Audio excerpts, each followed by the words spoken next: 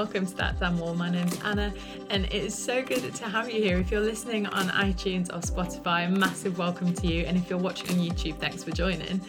If you're new to this podcast, I talk a lot about breakthrough and just keeping it real, being vulnerable, just being like, this is who I am. Let's talk about it and go after breakthrough together. And one thing I want to talk about this week is how to keep your head high during high seas. And maybe that's what this year's felt like for you. Maybe it's just felt like wave after wave of either emotional stuff or physical stuff, or just the fact that it's been a pandemic and how do you even navigate that? Or maybe you're dealing with the deeper stuff in life that maybe this year or in general you've gone through some stuff and it's just been a lot to handle. Or maybe you've been like hit by something and you don't know how to keep your head high. And by that, I mean, how do you keep focused on truth and on goodness in something that's really difficult? And the reason why I'm doing that is because I put something on my Instagram story a few weeks ago, and I talked about how in Psalm 76 verse 3, it talks about God using every weapon that's been sent against you as kindling for his mighty bonfire. In other words, like whatever you're going through, whatever you've gone through, God can turn it around and use it for good, and actually use it for something that brings purpose and warmth and goodness out of it. And I think sometimes it's really easy to look, particularly at social media or just general comparison in life, and think they've got it all together, or even though they seem to be going through a hard time, they seem to be really happy and they seem to be okay. How are they doing that when I can't even hold myself together? And so that's what I want to talk about, because it's so easy to reel off, particularly like for us Christians, it's quite easy to just reel off all the Bible verses and been like, so that's what makes everything okay. And although that's true, there's a difference between really reeling it off and knowing it, to reeling it off and believing it, and actually getting it from, we talk about it all the time, but from your head to your heart. How do you actually do that? And how do you know? A lot of people message me and they're like, yeah, but Anna, how do I actually know that God is good? And how do I know that God is going to use it for good when actually what I'm going through right now feels like hell? So I totally understand that. I've been through my own wave after wave after wave, been through my own storm. And so I'd love to share some thoughts with you about that. So that's what we're going to be talking about. How do you keep your head high during high seas? And there's a song by the Helsers, and it talks about Abba Father. And there's a line in it and it says, his thoughts define me. And I love that, because how many times do we have opportunity when we've gone through something to be defined by it? The world gives us so many opportunities daily, multiple times, saying you could be defined by this, you could be defined by what you look like, you could be defined by your status in the world, you could be defined by your job, or how many, I don't know, what your finances or what your bank balance is saying, or anything, like how many followers have you got, whatever that thing is, what are you defined by? The world throws opportunity for us to be defined by something that just isn't good for us, or just isn't, it's not sustainable. It's not sustainable to think this is what I'm going to be defined by, because if it's outside of anything but God, it's going to let you down. And I'm saying that because I know I've been defined by stuff that just hasn't helped me, or like I've been defined by who I'm hanging out with, or I've been defined by my past experiences, thinking that's the label that I'm going to live by. It's definitely not what I want to be associated with, but what have I got to lose? And then it becomes something where actually we lose everything, because it's not the thing that should be labeling us, or it's not the thing that should be defined by us. And in that line, his thoughts define me, I love it, because that's the thing. God's thoughts for you, when those thoughts for you become the thing that just, it defines you, when you go through the rough seas, that's what keeps your head held high. And that's what I'm going to talk about a little bit. But I just want you to take a few seconds. Take a couple of seconds right now and ask yourself, if you could be really real with yourself, if it was just me and you in a room, or if it was just you and someone else that you really trust in a room, and you could genuinely say, this is what defines me, what would that be? Just take a couple of seconds, think about it. What defines you? Is it your job? Is it your social status? Is it your money? Is it what your families say? Maybe it's good things. Maybe like, oh yeah, I'm defined by what my friends say, because they say good things. But ultimately, what if then they said something bad? Or what if then that became performance-based, where if you're looking for anything else but God says to define you, then that means that you might have to perform for someone's approval. What is it that defines you? Because the world will constantly throw suggestions at you.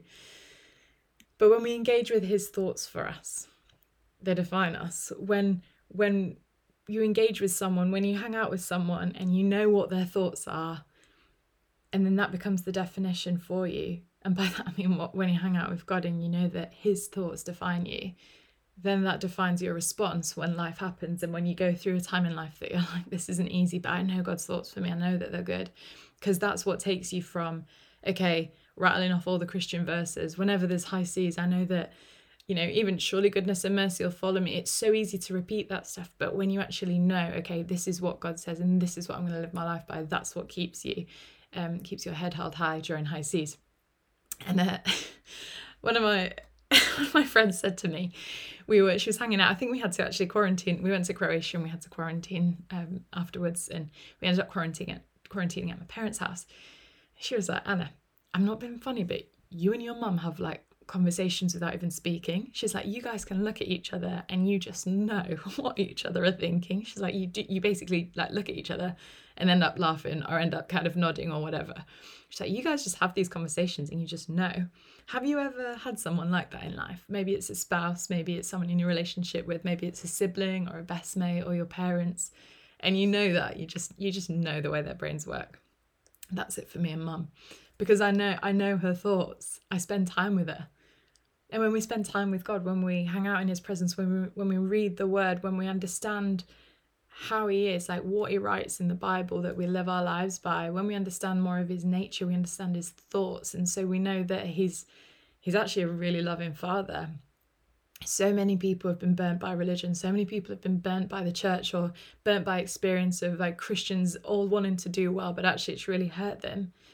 And they can project that onto God and think, I don't want anything to do with church because it's weird, or I've just been really hurt by it.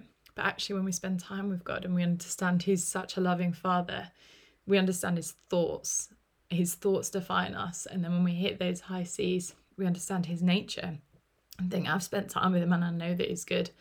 And you guys know my story, you know that I've been through quite a bit. And because of that, I really leaned into God. I didn't feel like I had anyone else. And so I leaned into my faith. I leaned into Jesus. And I was like, I feel like I've got nothing to lose.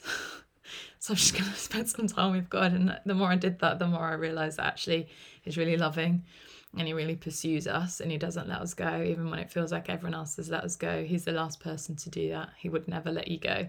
In fact, he paid everything. So you'd never have to pay something that's going to cost you something other than love for him. And so I started to spend some more time with God and I understand he's a father. And sometimes that's a really difficult word for us to grasp because maybe you've had a bad experience of a father. And when we talk about like the family of God, maybe that's a really difficult thing for you. So I understand what I'm saying might sound either cheesy or totally unrelatable. But when he talks about being like Father God, everything in the Bible that he talks about is this loving father that's in relationship with you and would do anything, pay any cost just to have a relationship with you. That's his nature. There are his thoughts towards you. He loves you so much that he'll orchestrate anything to make sure that you're okay. Things might seem like whatever you're going through right now might seem awful, but I promise you, if it's not good, it's not the end, because he makes everything good. And there's a verse in Romans and it says that all things work together for good for those who are called according to his purposes. And I remember hearing a preach on that, been like, sweet, it's a verse that we hear all the time in church. Cool, yeah, like I'm sure all things work together for good. And I heard a preach on it by Bill Johnson, and he was saying, actually, do you know the reason why all things work together for good? Because the verse before and after it says on one side the Holy Spirit is interceding for us, and on the other side Jesus is advocating for us to the Father, testifying that we're okay, that we're worthy and that we're good. And so we've got Jesus and the Holy Spirit testifying and interceding on our behalf. And so because of that, all things work together for good, because he has the final say. He will define the situation, not what the circumstances look like, but he'll make sure that the outcome's good. If you lean into him and trust that he will see it to be good.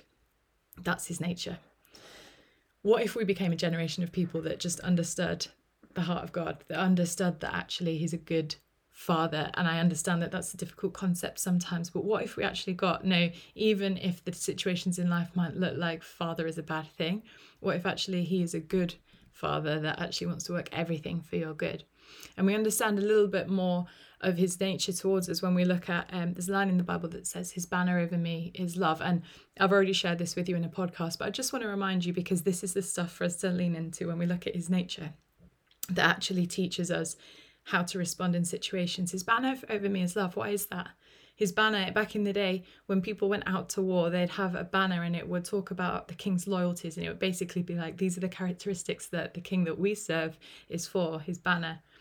And so it's saying, well, when we go out to war, the banner that he's waving, the banner that we wave testifying to the king is love. That's the king's characteristics. That's King Jesus's characteristics towards you. His banner over you, his character towards you is love.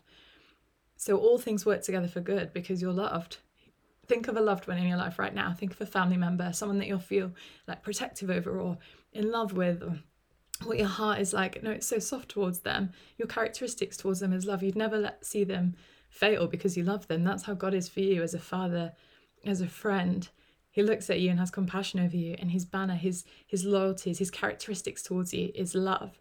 So when you're going through rough seas, when you're going through a difficult time, if you want to know, how do you know that God's going to make this turn out for good? Because his banner over you is love. Because he says that this is my characteristic towards you, and for those he loves and called according to his purposes is never going to let go, and that's you. There's this story that I'm sure you're all familiar with, but I was looking into it today and I was just thinking, like, there's a part of it that I'd never really looked at. Maybe you already have, but I'm going to share it with you. And it's when Peter, the disciples are on the boat, and everyone knows this. Even if you're not in church and you're listening to this, you will know this story. Peter steps out of the boat. He sees Jesus walking towards him. It's the middle of the night, and he's like, all right, if it's Jesus, I'm going to get out of the boat and give it a crack. So he gets out of the boat and he starts walking towards Jesus, and then he falls in the water. He sees the wind and the waves, and he falls in the water, and Jesus is like, don't be afraid. But what I found amazing about this is, right, he walks towards Jesus and he says, and Jesus is like, be brave, don't be afraid, I am here. And another translation of that I am here is just saying, I am. We've heard that quite a few times in the Bible, haven't we? Like, I am who I am. In other words, Jesus is saying, I am.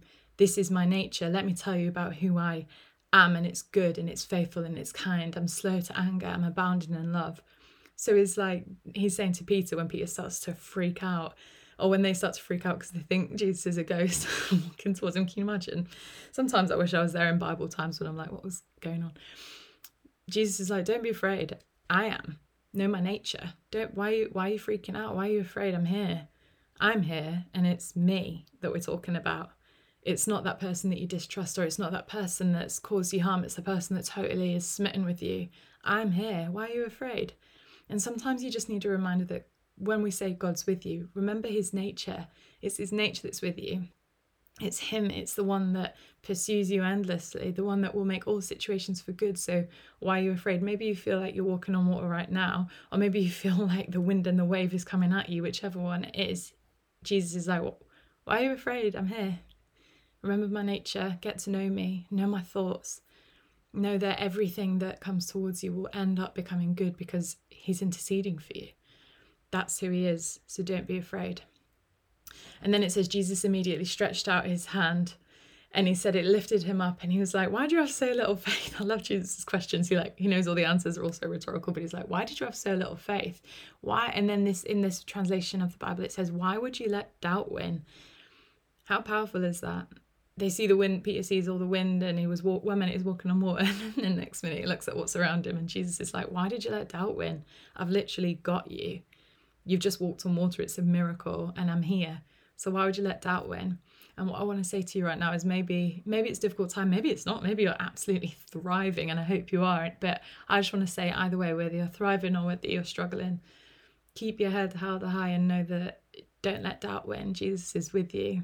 Know his nature. Lean into his nature. Lean into his love. Lean into the fact that he is good because he says he's good, and he's consistent and faithful, and he's consistent to his faithfulness. He's consistent to his nature. We talk about this loving God. Maybe you've had a bad experience of church, but God's nature has never changed. So although church might have let you down, God never has. In fact, his arm is always stretched towards you, saying, why did you let doubt win? I'm here.